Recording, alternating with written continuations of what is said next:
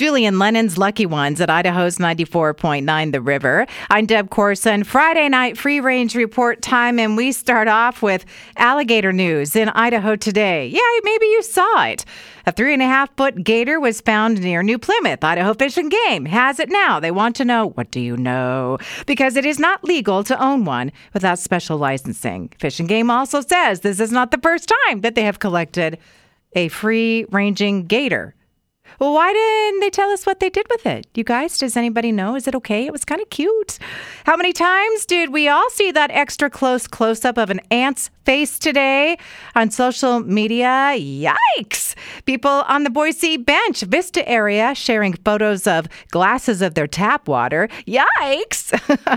National Weather Service in Boise has updated their winter outlook maps, wetter than normal. And it appears La Nina again. That's 3 in a row. Pokemon Go players. That was a big update, wasn't it? The Pokestop discs are orange instead of blue.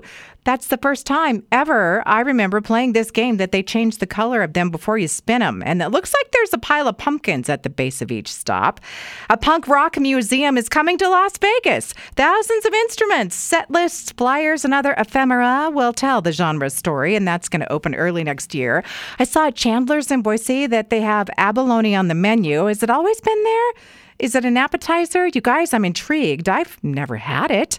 It sounds delicious. And trending TikTok stars, well, one of them is a grandma who is sharing her pumpkin carving hack. She cut out the bottom of a pumpkin, sets it upside down in her lap, and then goes to town on the guts with a hand mixer.